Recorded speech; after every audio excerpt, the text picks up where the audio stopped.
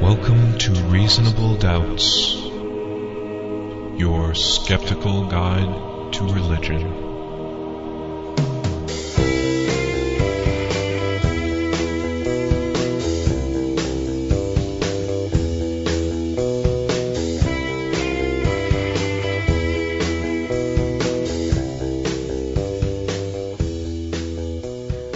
Welcome to Reasonable Doubts, the radio show and podcast for those who won't just take things on faith. Coming to you from Grand Rapids, Michigan, which I'm determined to tell you is the clasp on America's Bible bra. You can find us online at www.doubtcast.org. If you're here in the clasp on America's Bible bra, you can listen to us on Public Reality Radio, WPRR, Ada, Grand Rapids, and W237CZ, Hudsonville, 1680 AM and 95.3 FM. My name is Dave Fletcher. With me in the studio, my fellow Doubtcasters, Mr. Jeremy Bean. Yellow. Fresh from his debate. And, of course, Dr. Professor Luke Galen. I think we should get Jeremy drunk and give him cigarettes and turn him into a Hitchens. You clearly don't know what you're talking about.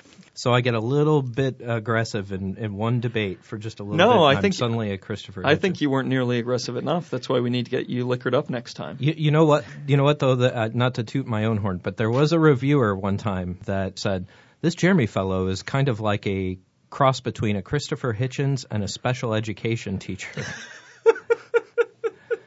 And that might actually capture the whole Don Johnson picture what that debate. would be. Well, I think it was meant as an insult, but Look, I took it as a you've got compliment. to slow down and sound out the word. we'll actually be talking more about the Don Johnson appearance and especially the issues brought up on it later in the show. Coming up, we also have a jaw-dropping Stranger Than Fiction. Everyone's favorite, God Thinks Like You. Best ever. First off, though, we have witches. Witches. Luckily, they're not stateside, so we don't have to worry too much. These witches are confined to Nigeria. There's an article by Mark Oppenheimer in the May 21st edition of the New York Times entitled, On a Visit to the U.S., a Nigerian Witch Hunter Explains Herself. Helen Ukpabio is a Pentecostal preacher. She has called herself Christendom's first lady apostle. So that means a lot when you grant yourself a title like that. Right. But, you know, if she was an apostle, she would be the one to know, right? So True. She is the author of Unveiling the Mysteries of Witchcraft. yes, she trains others to identify who the witches are in their community. And she's written several books and has published DVDs. Mm-hmm.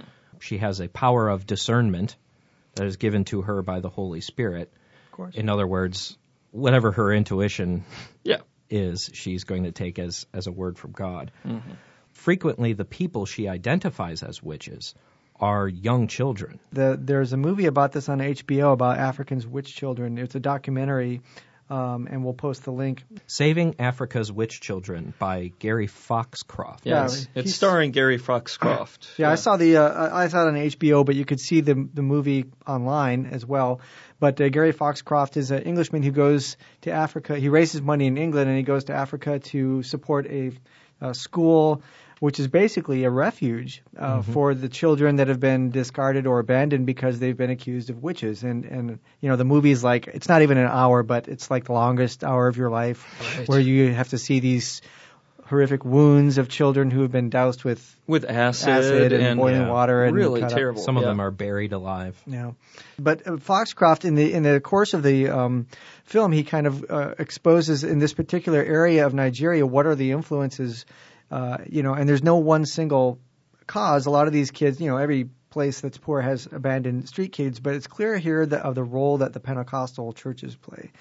Including the woman that Jeremy just talked about, and that is that they distribute DVDs and things that show, and they show like a clip from a movie that was made about 10 years ago where they show like covens of children. It's all this cheesy production value, but if you're a gullible, if you're a person without a lot of education, you see that. And not a lot of media exposure, and, It's like when the movie Cannibal Holocaust first came out. The special effects were so good that the director was hauled into court and asked to produce the cast just to prove that they really hadn't been killed and eaten. I did not know that. Fletcher, fact or fiction? That one's true.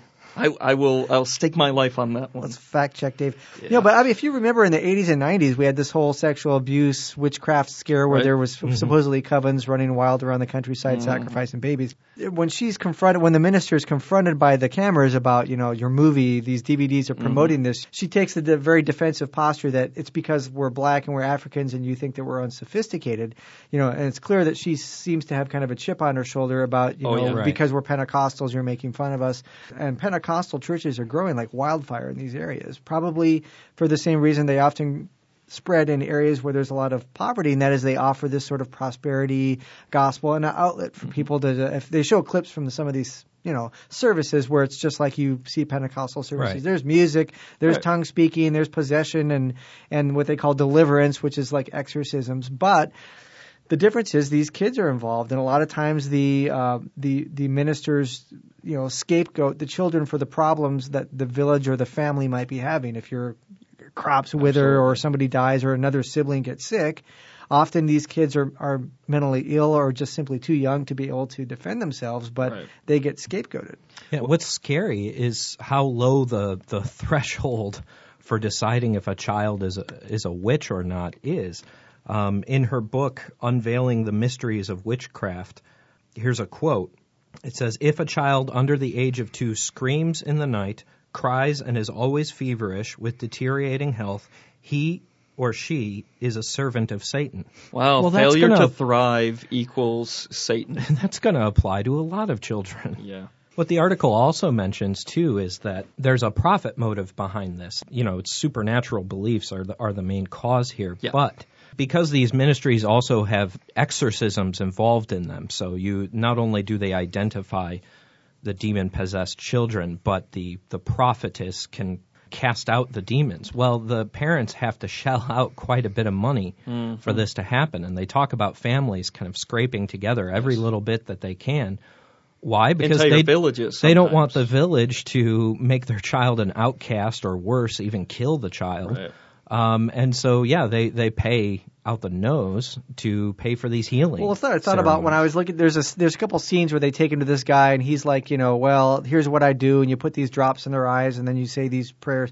And even if a parent didn't believe in this, what would happen if you live in a village? There's all these people putting pressure on you to like your kid's a witch.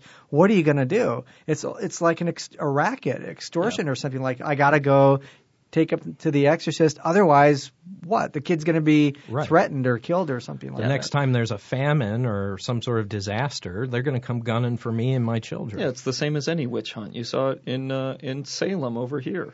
There's a lot of sociological type theories about witchcraft, and even from the Salem days or the Middle Ages, where it's typically there's a profile of these people that are usually accused.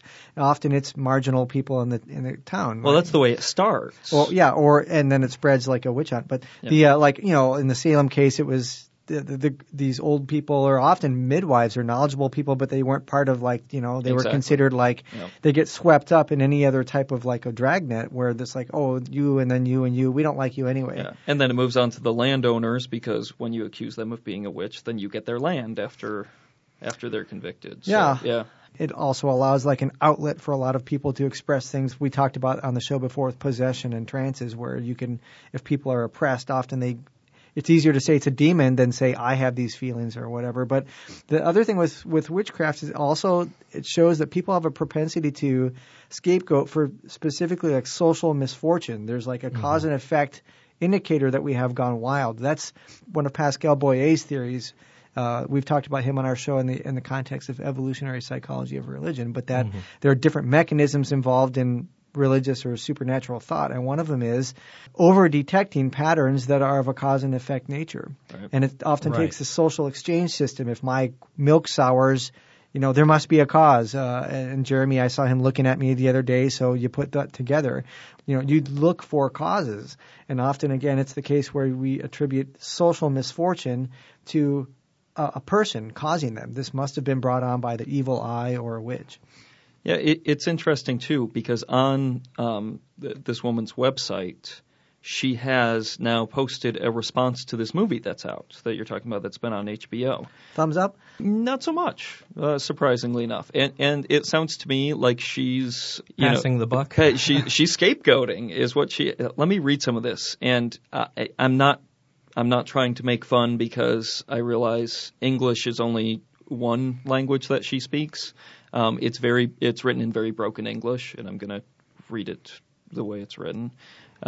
She says, be informed that some organizations that don't believe in the existence of God, called humanist, all caps, in quotes, have formed organizations in the name of helping the helpless child of Africa from being molested. Stepping Stone Nigeria is one of such organizations. Yeah, Stepping Stone is... That's Foxcroft's Yes, that's the one highlighted in the movie. It has been investigated by Nigerian police and discovered that Stepping Stone Nigeria is not registered anywhere in the world. It is used as an internet scam. As at June ending, Stepping Stone Nigeria has made from the public fraudulent the sum of about £1,200,000 sterling. Really? Have they made that much? First of all, none of that's based in reality. Right. It is a public charity. It's through the UK, and their records as to their finances are made entirely public. Anybody can go and look at how much money they pull in and what that money is going out to do. So that's just a lie. She also says, and here's the insidious part, it is discovered that Gary Foxcroft is a frontline member of humanist movement, all in caps, who don't believe in the existence of God and of devil. I seem to remember, didn't CFI also, I don't know if I saw it on Fringular or Friendly Atheist, but weren't they also sponsoring a group to go in and have like fact-finding missions that was busted up by thugs from her group? I think you're right, and that's going back a this is maybe ways a year now. or so ago. Where I saw a clip where one of the guys, and I think it was one of the locals that Foxcroft works with, held some sort of meeting that was like, here's what's going on with the witch thing, and that thugs from one of these Pentecostal churches showed up and busted up the meeting. Well, the New York Times says that she is seeking legal actions to try to curtail any criticism of her. Yes. She seeks an order of perpetual injunction restraining the respondents from interfering with or denouncing her church, says the article. Which is funny, then she flips to the other side and she says all the people who are criticizing her are trying to violate her religious freedom to say that children... That sounds familiar. To say that, Exactly. children are demons. So, I mean... Yeah, on the one side, she's trying to block free speech. On the other hand, she's saying this is her religious freedom. She's also seeking about $13 million in damages from the charities that have exposed exactly what she's doing.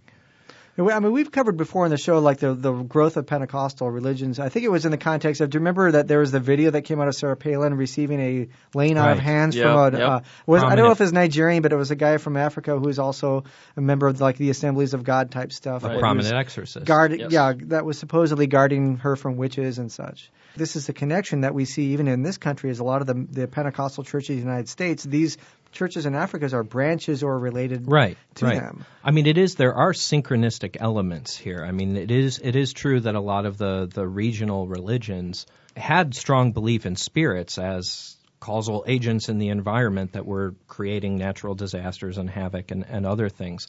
So the Pentecostalism really fit in well with beliefs from their culture. But like you said, it's not just an African phenomena. Mm-mm. I mean, she tries to say that this is racist. This is attacking them because they're Africans. She also tries to say that she knows that no children are actually being brutalicized because she is African, and she knows how strong the family structure there is, and that couldn't possibly, Christians would never allow that to happen. But we have all sorts of documented cases even here in America. Documented cases of exorcisms gone awry. Mm-hmm. It's well documented that these things happen in some of the more extreme Pentecostal circles.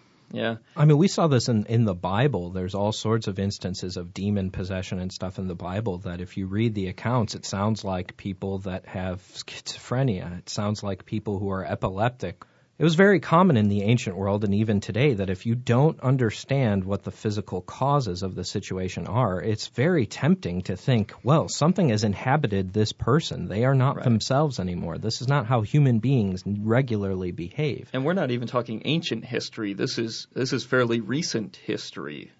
Well, it's a general symptom, I think, of this sort of non-rational, simplistic cause and effect run wild that everybody's prone to. But like I was saying before, I think that if people want to do something about this, definitely go and watch the video. But there are organizations that are sponsoring humanist-type movements that promote more critical assessment of this, not just intervening directly to house the kids, but that promote to go into some rural areas and explain, this thing is bogus, this witchcraft type connections, or it's not true. And they sort of teach like critical thinking 101 to people. Speaking of which, it's time for God Thinks Like You.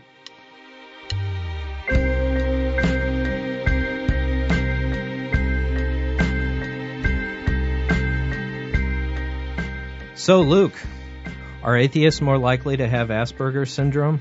I have a collection of my things I'd like to show you. This is my Civil War diorama set, and there's General Lee, and there's General Grant. Are we recording? No, Jeremy. How insensitive that is. Well, Luke. Jeez, Luke, how could you be so insensitive if you don't to like the that feelings of others? If you don't like that as insensitive, my only answer is Asperger's and atheism. Go to a conference, and you come back and tell me that there's not a connection. There is an interesting poster presentation that was given at the Association for Psychological Science. I saw it because a lot of the blogs had posted it, and Scientific American did a blurb on it. But the authors were looking at a connection between Asperger's disorder, which is some people might know as a milder form of autism. It's on the autism spectrum. It's also caused by vaccination, so.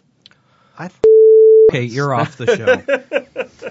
So Asperger's disorder, if you're not familiar, that's the symptoms are a mild form of autism where the person might have social deficits in things like communication or even the inability to read emotions or like nonverbal cues in other people. So often, and they'll often have, be very hyper rational in that they'll have these narrow scientific type abilities that are sometimes really good, but social deficits. They oftentimes lack empathy.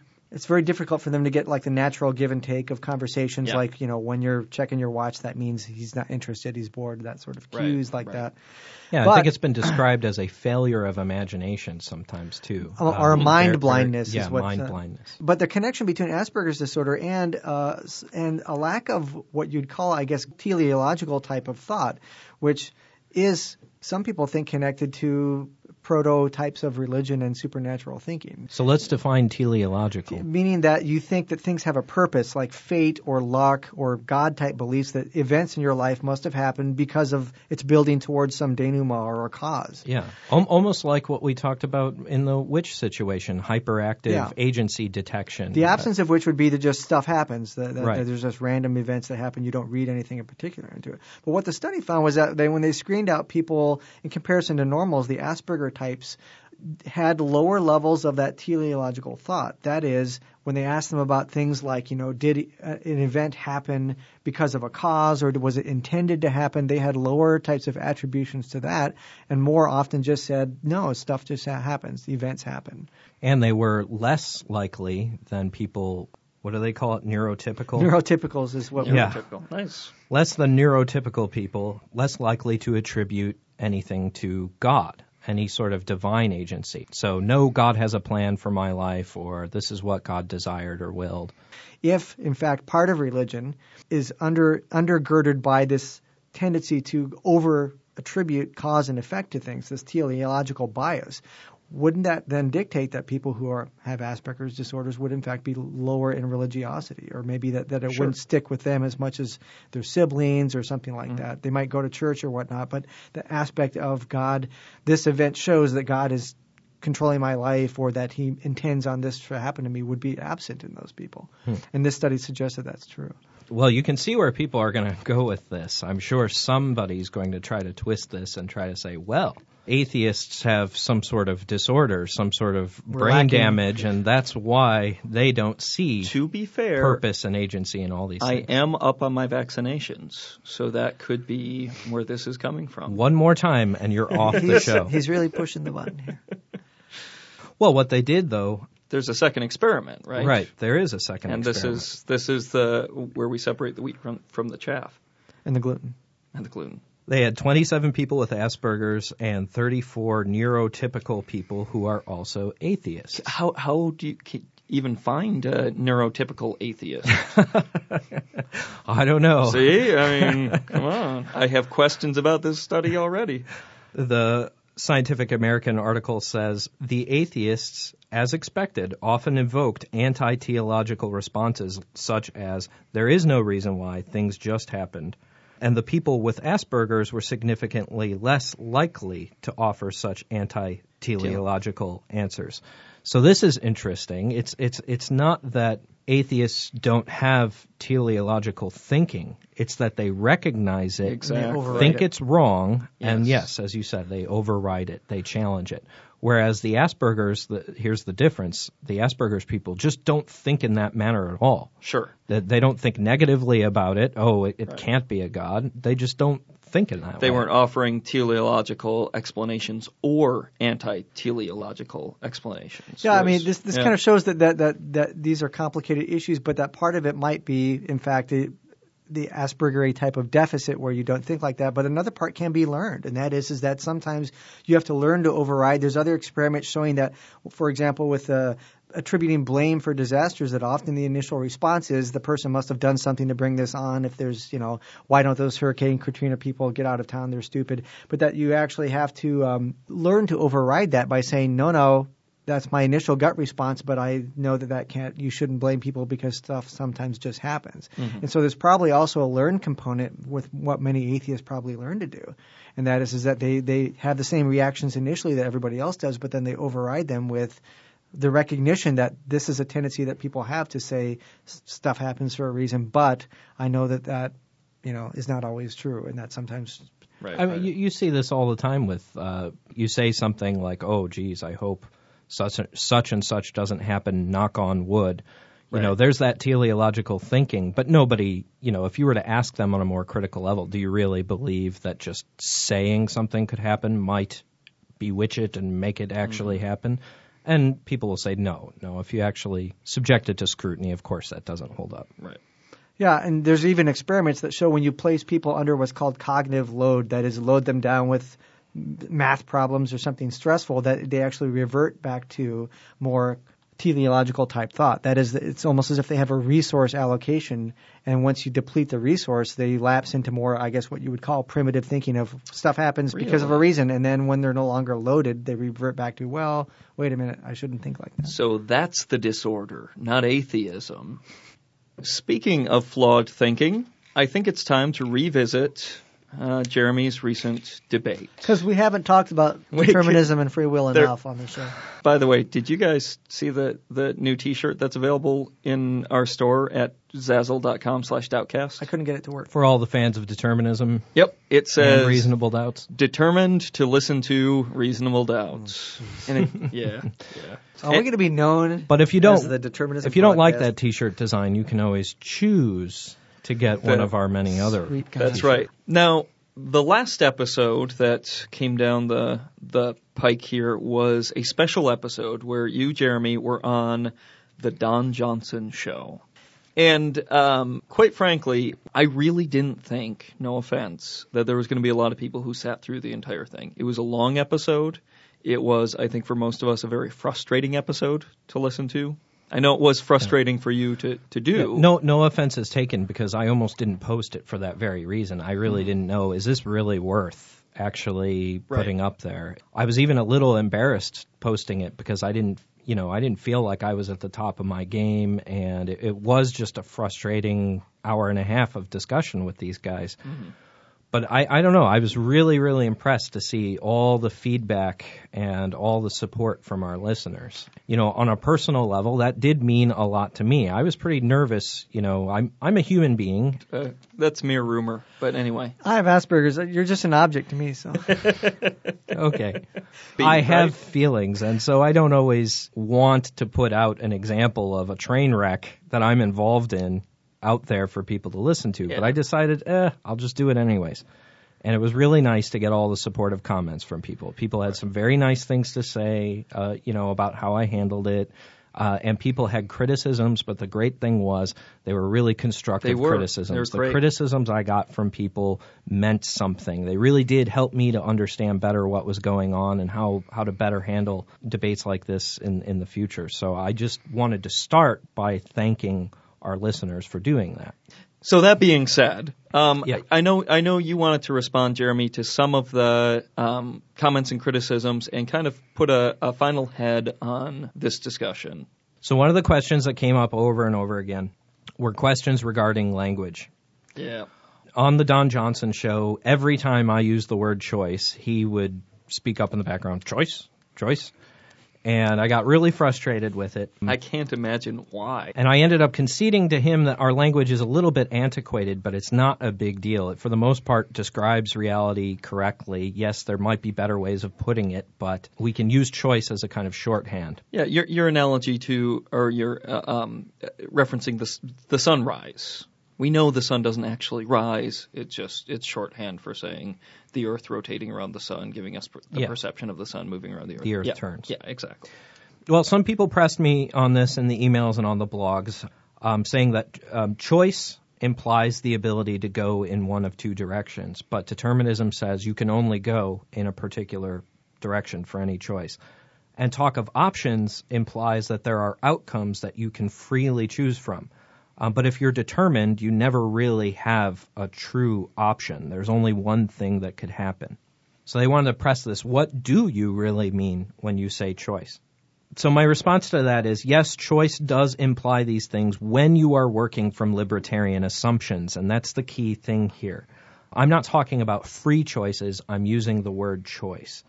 If you're working from determinism, then choice means something slightly different. So I just want to talk about what options and choice means really quickly to make it absolutely clear. Options are those things that an agent can freely choose from. That's the free will sense of option. In that sense, there are no options. They are right. If all the contingencies are fixed, then there's only one possible outcome. Okay, but stepping back a little bit and realizing that we don't know how everything's going to play out.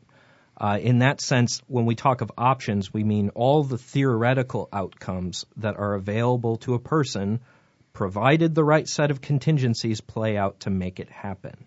So think of it this way. Think of software. Many of the programs I use on my computer have way more functionality than I'll ever need. Just because I don't end up using all the different functions in a software program doesn't mean that I don't have the option to use them should the need one day arise.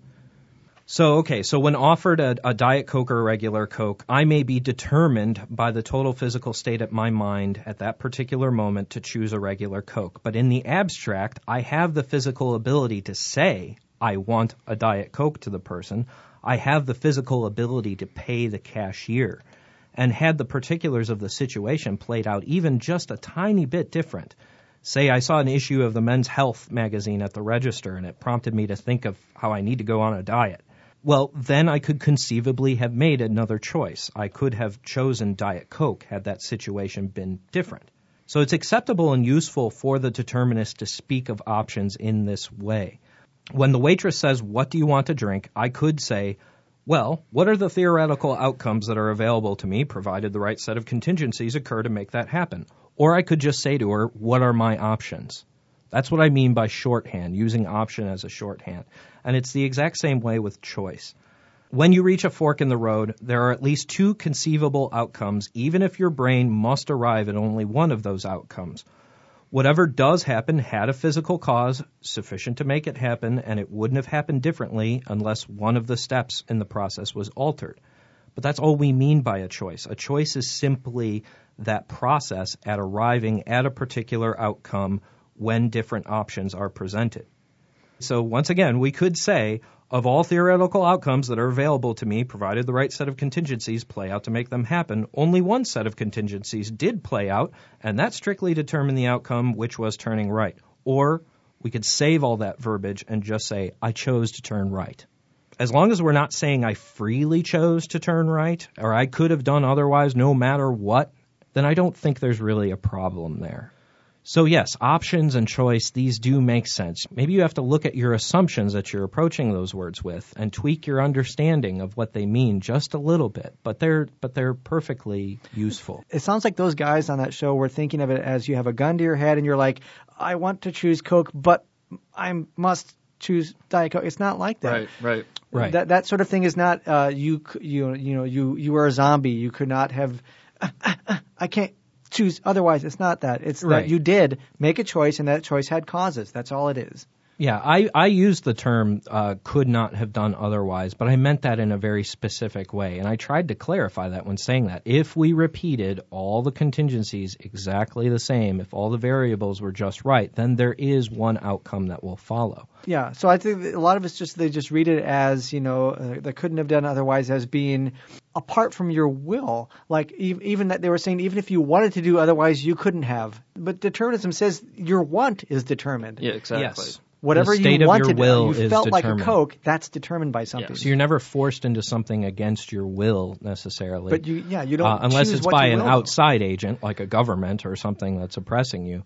Yes, you choose according to your desires and your wills. It's just those I think desires are determined. even They're part of the Schopenhauer, causal like- process. Schopenhauer said, I think that's his big quote on that, is that a man cannot choose to will as he wills.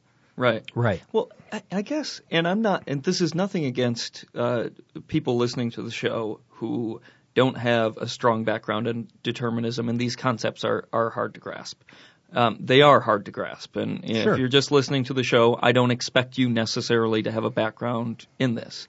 But I feel like the guys on the Don Johnson show, and I said this before you were even on the show, Jeremy, in response to the episode where they talked about us, they didn't really have any interest in understanding the other position. They didn't work with me at all. I'm okay Right. with them not understanding, but they didn't work with me at all. I mean, it's this.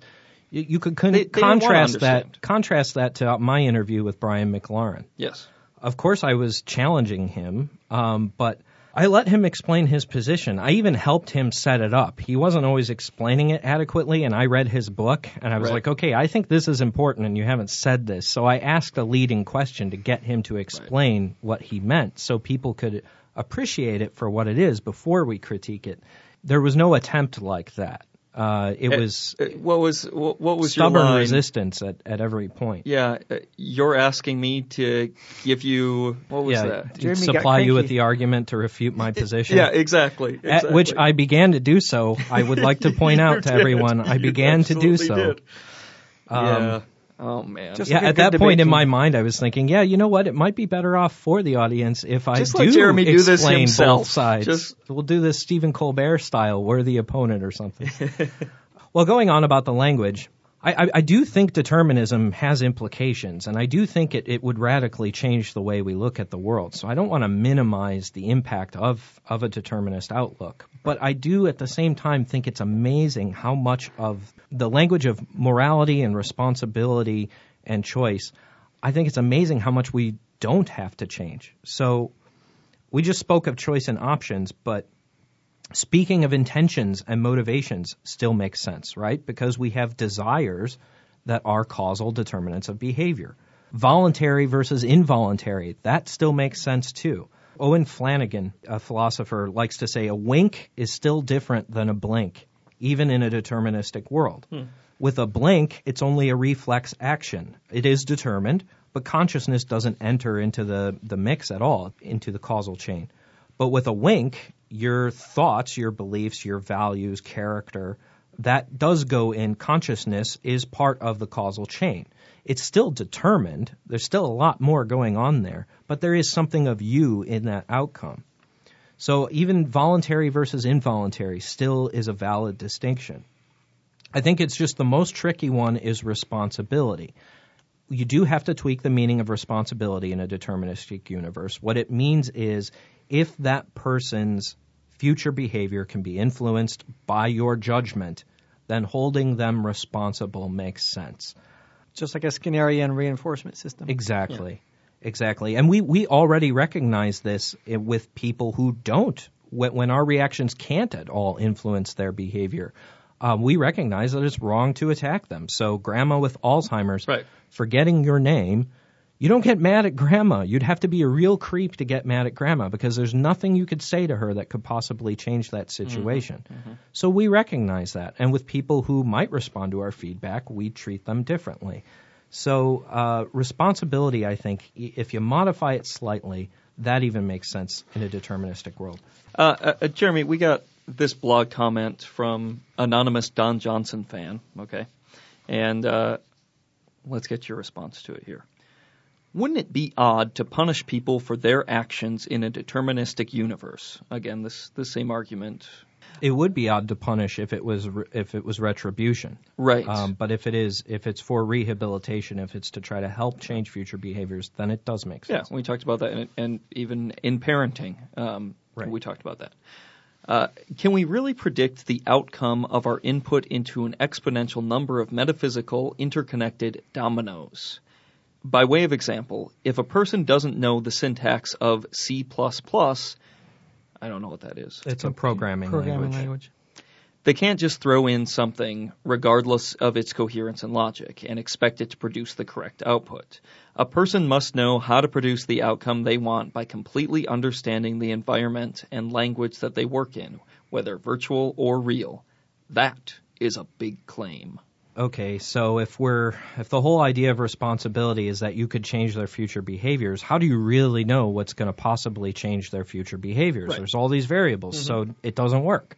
I don't actually think the situation's that grim, and I think we have we have all sorts of experiences in our immediate lives that point otherwise. So, yeah, we don't always know what the consequences of our actions are going to be, but we have a pretty good idea of the probabilities involved sometimes. So if you're trying to get your kid to clean his room, telling him, Johnny, go upstairs and clean your room, or you don't get to go see the movie tonight with us, there's a pretty probable outcome that that's going to prompt him to then clean his room. Spoken like someone who has no children.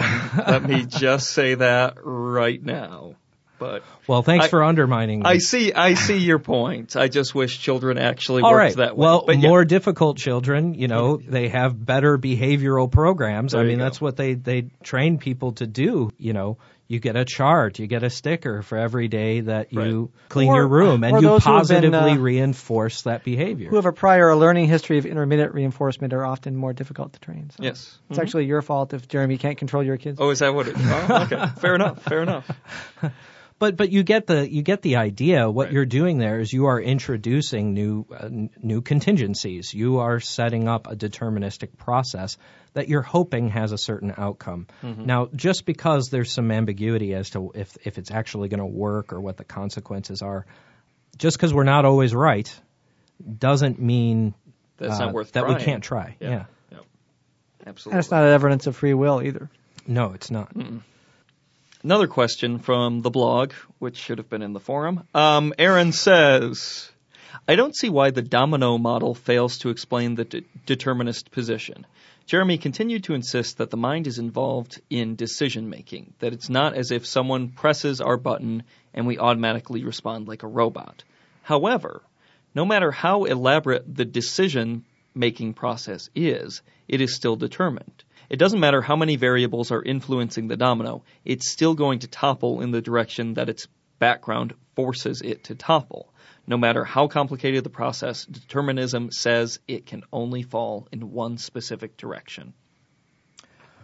Okay, thank you again for that challenge. I just think the listener here misunderstood the purpose of me critiquing the domino analogy. I certainly wasn't trying to avoid determinism. That was the very thing I was arguing for. Right. That wasn't the problem with the domino model, that it was deterministic. And also talking about how complex, the complexity of our choices, wasn't trying to then fit in some sort of free will into the complexity. The reason why I challenged the domino analogy is because of all the mistaken assumptions that were behind it in Don and Brandon's mind. So the challenges they were giving to me were things like, how could one, in a deterministic world, how would one outcome be preferable to another? How could a person ever be persuaded to change their mind? How could we have desires, and how could we have any deliberation? How could anyone have the intention to deceive? Those were all the things that they didn't quite get about determinism. And that Those were domino... some of the things they didn't quite get Right. about determinism. The domino analogy, to me, because of its simplicity, was allowing for those types of misunderstandings. Right. So I tried a thermostat analogy because I thought it was a little bit closer to the real situation. The thermostat analogy brings in information from the environment, which I thought was very important. We had a listener whose name is Greg, posted a great comment about this, and I wanted to read it for our listeners. And Greg works within the domino analogy to try to show this, with much silliness ensuing. He says, perhaps an analogy they might better understand would be dominoes over varying shapes and sizes, which offer reactions that affect the next domino in sequence, whether or not it's pushed over.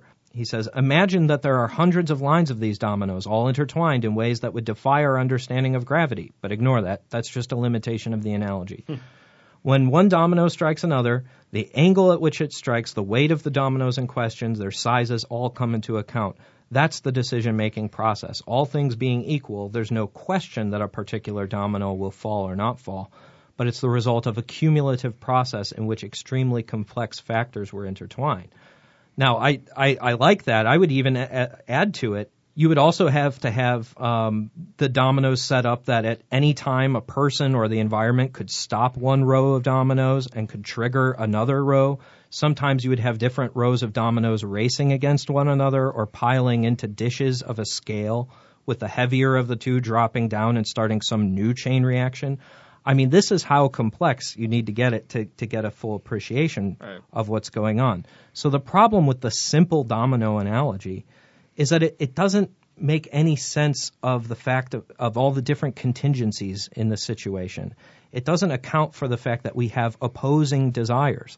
I can have the desire to smoke at the same time as having another desire to be more healthy and to stop smoking. I can have desires against my desires. It doesn't account for competition in the mind or the power that the environment can have on the outcome. It doesn't account for how the environment can stop a causal process that's in process, can interrupt it and begin a new one. Well, even our objection to you can't change. Why would anybody try to change anybody else's mind? That still reflects a misunderstanding of determinism, as in you're determined. Jeremy's determined to be obtuse on this issue. No, right. If I try to change your mind, I am a deterministic influence on you. Yes. Then I can, if my argument is persuasive enough, for example, I am shaping your. That's a reinforcement contingency thing that might change, in fact, your mind. So it doesn't mean that you freely chose to change your mind. In fact, if I'm persuasive, again, the language of choice is not relevant to that. I am an influence on you. It doesn't mean that you're determined to always think something forever in stone. Yeah. It's just a misunderstanding of the term, again, determinism. Mm-hmm. Right. And I think that poor analogy propped up that misunderstanding. I think another problem just with the free will thing altogether is that when we're focusing on whether or not we could do otherwise, it makes it sound like we're helpless. I think it gives us a false sense of our true situation. It doesn't really matter to me if we don't have a God-like power to resist nature or to resist cause and effect. We have evolved amazing abilities to survive in our environments. All these deterministic processes that make up us allow us to respond in situations in intelligent ways. If you understand determinism properly, I think especially when you see it in an evolutionary context, you realize that determinism isn't something that strips us of our power. It is something that endows us with power. Again, not the power to choose freely against nature. We are part of nature. But nature has equipped us with so many abilities. Daniel Dennett does a fantastic job in his book, Darwin's Dangerous Idea, of capturing it. He talks about evolution as what he calls the tower of generate and test. And I'm going to try to do a real simple paraphrase in hopes of putting determinism in a more natural context. Dennett begins with the simplest organisms out there, single-cell organisms, that have only a few behaviors available to them, just the behaviors that are hardwired into them by their DNA. So here the domino analogy works the best. These creatures really are just mindless molecular robots. They truly are automaton. Mutation and recombination can help future generations to function better in their environment, but for any single organism, they come fully designed at birth. Whatever's there at birth is all they have to work with. But most creatures have what Dennett calls phenotypic plasticity. This means that aspects of their design can actually be altered by the environment throughout their lifetime. They are hardwired in a way that some behaviors can actually be reinforced by the environment. So think of Pavlov's dogs here. Think of classical conditioning. Whatever results in the environment can actually alter the way that organism acts in the world. They can be conditioned to perform acts that are beneficial to them. Now, just pure conditioning, it's still a blind process, but the point is that these creatures can learn to do things that are not hardwired into them at birth. Their repertoire of tricks, you could say, can grow in number and sophistication over the course of their lifespan. They are not as helpless as the simplest life forms, but they do still learn in a haphazard, trial and error kind of way. They more or less stumble into good moves or good tricks to perform in their environment. Now, some creatures have gone even further, though. So further up Dennett's tower are creatures that have evolved an inner environment, which allows them to simulate conditions of the world around them. So this would be the very beginning of what we've been calling a mental life. So, for example, many animals have an intuitive sense of physics. I think of watching my cat on the bookcase. My cat likes to get up to the very top of the bookcase, and then it never knows how to get down. So I watch my cat kind of considering, almost looking like it was considering the dead drop all the way to the ground. But it didn't need to do that. It didn't need to learn by trial and error that was a mistake. It backed off and found another way down because it realized, I do that, I'm going to be hurt. It does this because it has kind of an intuitive sense of its environment, an intuitive sense of physics. It's imperfect, but they didn't have to learn it. They do still learn through reinforcement, but the basic knowledge of their environment is already hardwired by natural selection into their brains, and then it's tweaked or shaped by experience. Well, this allows those types of creatures to see opportunities and try out new moves with a better chance of working the first time around than if they were to learn merely by trial and error. These animals can learn more quickly and more efficiently. A rudimentary mental life helps prevent mistakes and allows the animal to solve problems in more novel ways. Again, they're determined. Every step of this process is determined, but they are not as helpless as those single-cell organisms were. Then we get to creatures like us, not just us, but creatures like us, creatures who have the ability to take in vast amounts of information, whose inner world is very complex, and also creatures whose abilities are enhanced by tools. So Dennett points out that tools take intelligence to design, but tools can actually endow us with greater intelligence. Think of a telescope or a microscope. Yes, it took intelligence to design those tools, but once we use them, we learn so much more about our environment. Tools are endowers of intelligence. And language, Dennett says, is our greatest tool. It permits us to abstract features from reality, to hold them in our minds, and to recall them from memory to use in solving problems and satisfying desires. And as language itself evolves, so does our ability to represent the world in more subtle ways. As our inner environment becomes more refined, so do our abilities. Now, these are all deterministic systems. The biology is determined by the genes, the behavioral conditioning is determined by the environment, and a rich, conscious mental life is determined by both. But what I want to point out is how far we've come from those simple cells, those creatures whose abilities are fixed at the moment of their birth. Now, we're still molecular robots, just like them, but we have feelings, we have ideas. We can change and adapt over our lifetime. We can acquire new abilities that we didn't previously have through learning. In fact, we can't help but to do this. It's just what we do. It's how we develop. But we don't do this outside of the stream of cause and effect. We don't do this in contradiction to nature. It's quite the opposite. Our abilities depend on nature and causality. When you look at it from that perspective, it's a very different picture than this idea of the person who's being who's held hostage by reality, who at metaphysical gunpoint is forced to do something, even if it's against their desires or something like that. You more get a picture that determinism is the ground on which our abilities rest. We have rich experiences, and we can interact with our environment in very complex and subtle ways. And we can do so because natural laws have allowed very simple organisms to evolve in greater levels of complexity. So I guess that's in a nutshell why determinism simply doesn't bother me. All it shows is that I'm part of the natural world. I have to give up the little God in my head that can choose whatever it wants, but I'm okay with that. I'm okay with being a part of nature. I mean, really, I don't have any other choice. Anyways, thank you for everybody who participated and gave your comments and your questions. I hope we have managed to make some sense out of this issue for people who were still having a hard time to get it. Now, I know I'm not the only one who's been frustrated with free will accounts lately. Luke, you came across something recently that had all sorts of misunderstandings about free will and determinism. Well, it was actually one of those synchronicities of the universe where at the same week that I was listening to your Don Johnson show, that on my desk I get journals for psychology of religion. I get I'm a member of the American Psychological Association Division of Psych of Religion, and their flagship journal is the Psychology of Religion and Spirituality. Well, that month, this year, the first article in the issue was on free will and religion. In fact, the title is Choice, Free Will, and Religion. It's by a fairly major player in social psychology, Roy Baumeister, and other authors.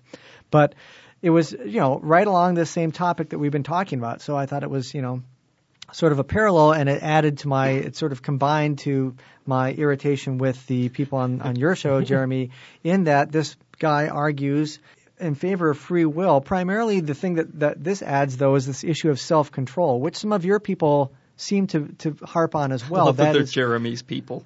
Yeah, that is, I think this is one of the, coming from a psych background, I tend to focus on that part of it rather than the philosophy, but it appears that one of their objections was that yes, there are influences, but you can choose to transcend them, and they focus on the mental content of right. I have self-control. Uh-huh.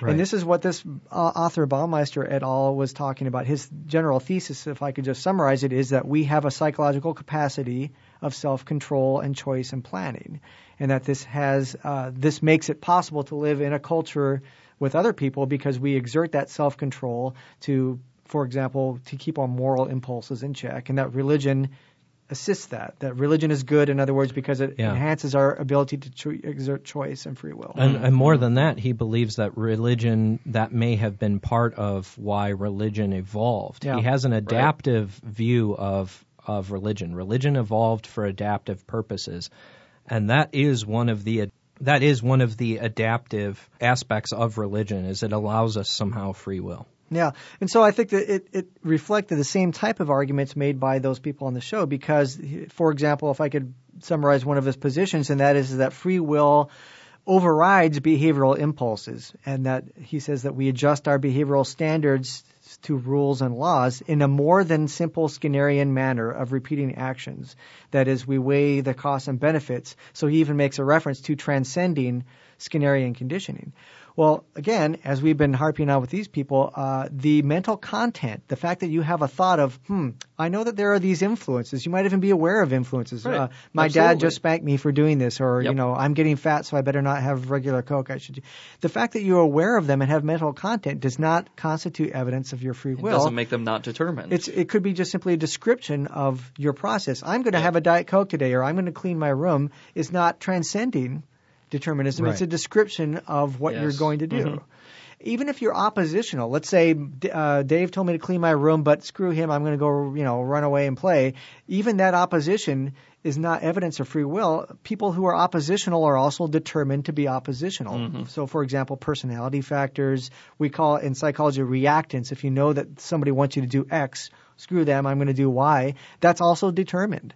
Just like you getting a tattoo because your parents don't want you to is determined too as well. It doesn't mean you're transcending the system. It's part of the system. One of the things that bothered me about this is I was going in expecting to read like a modern case for free will, a case against determinism maybe. And what I found was that seemed to me, Luke, it seemed to me to be the opposite of the case.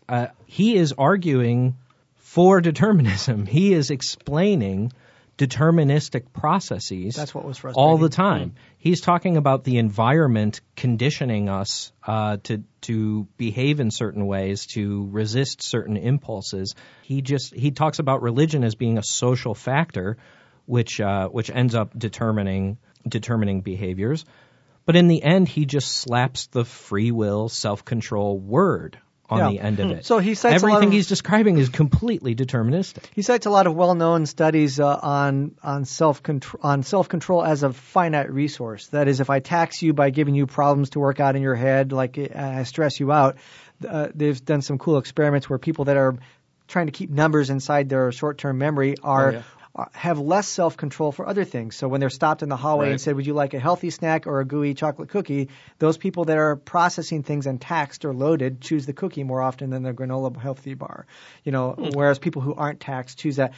Other people realize this too. Like, for example, if you're trying to stay on a diet and you're tired that day, or you've had a stressful day, you're more likely to relapse from your diet or drink or whatever, because there's a self-control as a finite resource. Yes, again, that's evidence of determinism. Right. If you have there are different amounts of self-control. You might be born when with a you are gimpy thinking brain. more clearly, that will determine your choices in a different way. When you're tired, it will ruin that. Yeah, and he cites a famous study where they've actually had children come in and they could either take a short-term reward and get it like one cookie now, or if they sat there looking at the bowl for, 15 minutes and delayed gratification, they could get 3 cookies later on. And so there's this simple, go for the short-term lower payoff or exert willpower. I'm using air quotes here, willpower.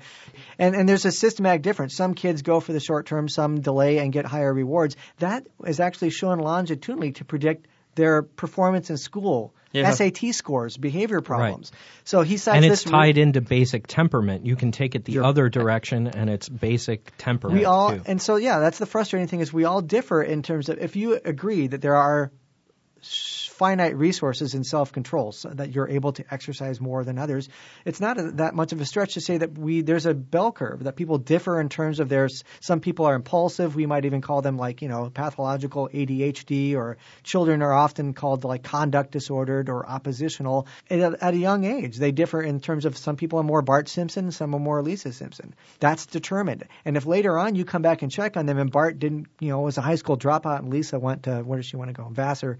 You could describe that as a choice, he chose to be a brat, but that's evidence of determinism by their own temperament. Or like he mentions, exercise you could do to practice things like meditation, or there's even a program I remember that for ADHD kids I encountered in graduate school that was called Think Aloud, where they train impulsive kids to stop, think about what are the consequences if I do this or that. Keyword being train. Yeah, that's, again, and Baumeister cites this as evidence of free will. That's determined. When you train something, you're providing environmental contingencies. I think part of it is just self-control. Again, it is helpful, like we used some other words, to use that as a shorthand. Mm-hmm.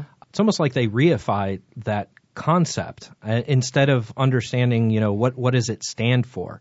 It's not like the self-control is a homunculus inside that's stopping everything and controlling the situation. Mm-hmm. It is some training and influence, or the pressure from foreseen consequences of an action coming in and determining it otherwise.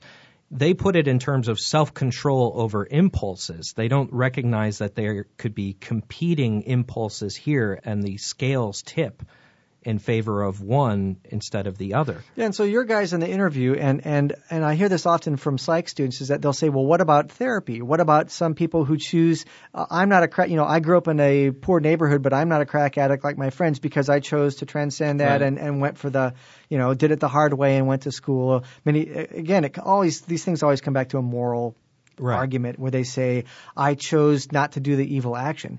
But there are genetic factors, for example, that predict progress in treatment. If you're trying to quit smoking, some people, if they have a certain form of a gene, are more successful than others. Now, you could focus on the mental content where the person says, why did I quit?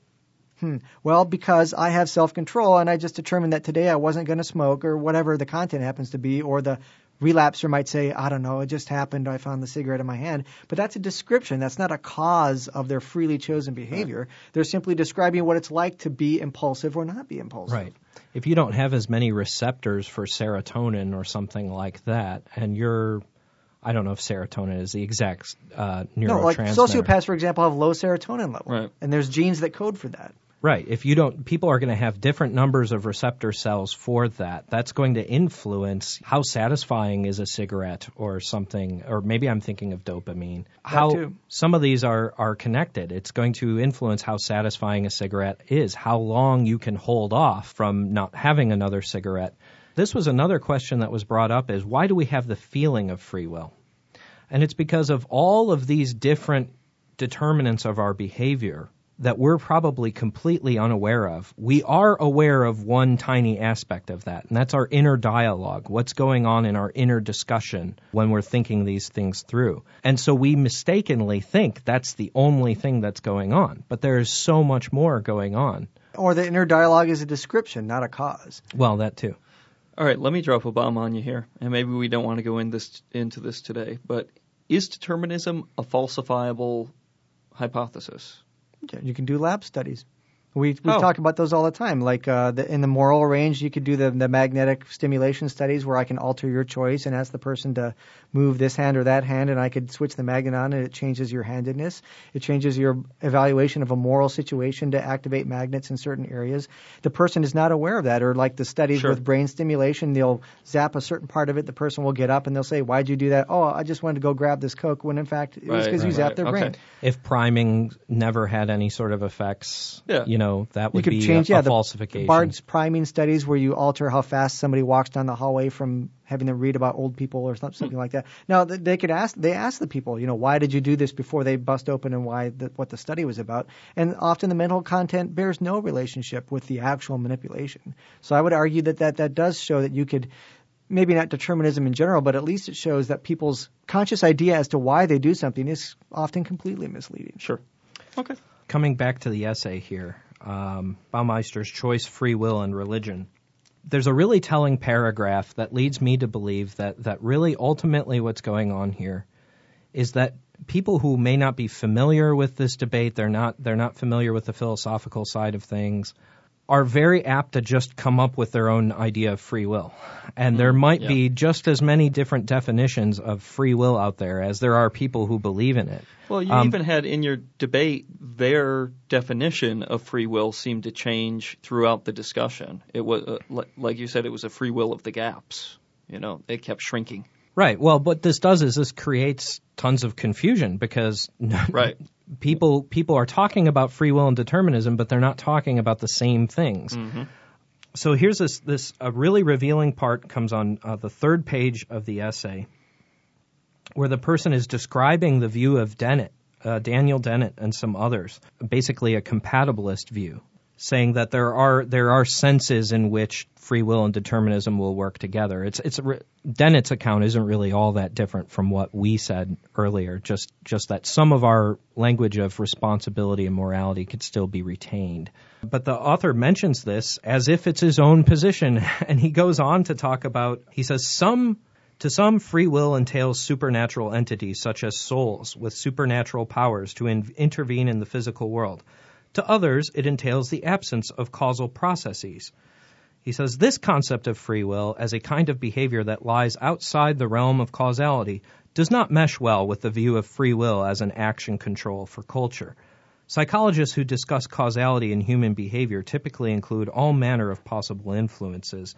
To look for behavior that is independent of all those would mean ruling out just about all bases for action, leaving what would essentially be acting at random.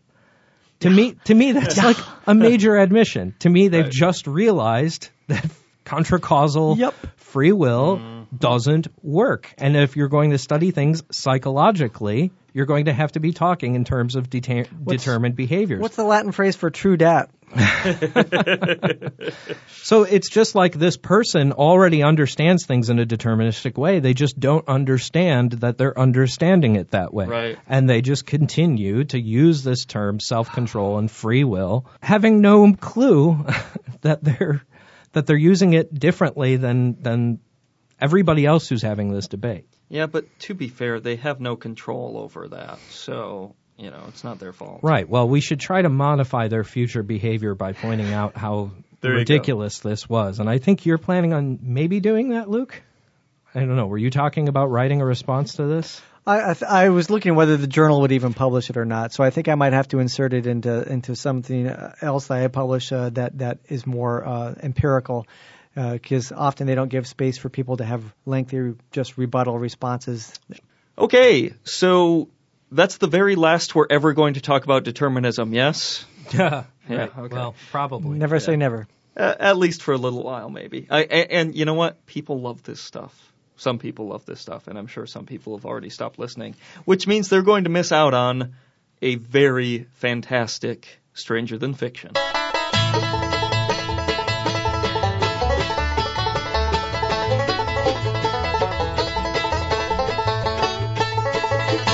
Breastfeeding fatwa causes stir. One of Sunni Islam's most prestigious institutions is to discipline a cleric after he issued a decree allowing women to breastfeed their male colleagues. That's yes. right, yeah. The problem is that in strict Sharia law, women are not supposed to be alone with other men who are not their family. Right. Now, there's an exception in, I'm assuming it's in the Hadith. Yes, that that's, according to the article. If that woman had breastfed the child, had breastfed the man more than 5 times, this is like assuming It's when there are for, children. like a wet nurse. Then they are technically, according to Islamic law, part of the family, and therefore the woman can be alone with that person, or they can have their hijab off. You're at a in bar. their presence. Well, maybe not in Saudi Arabia, but you're somewhere and you want to pick up on somebody. That's right. Or just hang out with them and talk. Pitch that one. Listen, so. Let me read some of it. Dr. Izzat Atiyah at Egypt's Al-Azhar University said it offered a way around the segregation of sexes at work. Yes, he suggests that women should breastfeed because the act would make the man symbolically related to the woman and preclude any sexual relations. Now, I know plenty of people to whom I can see where this something is going like to. that would be a sexual relation. Yeah. So his genius stroke is to realize that this should apply to adult males as well. Yes. If you have a female colleague in your office, all you need to do is suck her breast 5 times, and then your family. Of course, the trick with that is, and I don't know if you guys know this, but women don't lactate constantly. This is what I heard. It's not going to work in all situations. No, and I don't know. I realize in Egypt and other Islamic countries that women's preference isn't necessarily the most important thing, but this seems like something that you should probably get permission from a woman before you do. I'm just picturing the woman at the office going, I'd really like to go down the hall without an accompaniment. I'd really like to be able to take off my veil, and just let my hair down occasionally at work. So, all right, guys, line up. Line them up. I pumped all night. I got 5 packs here. Who wants them? Now, If everybody does this once a day for the rest of the work week, that's right. we're all cool.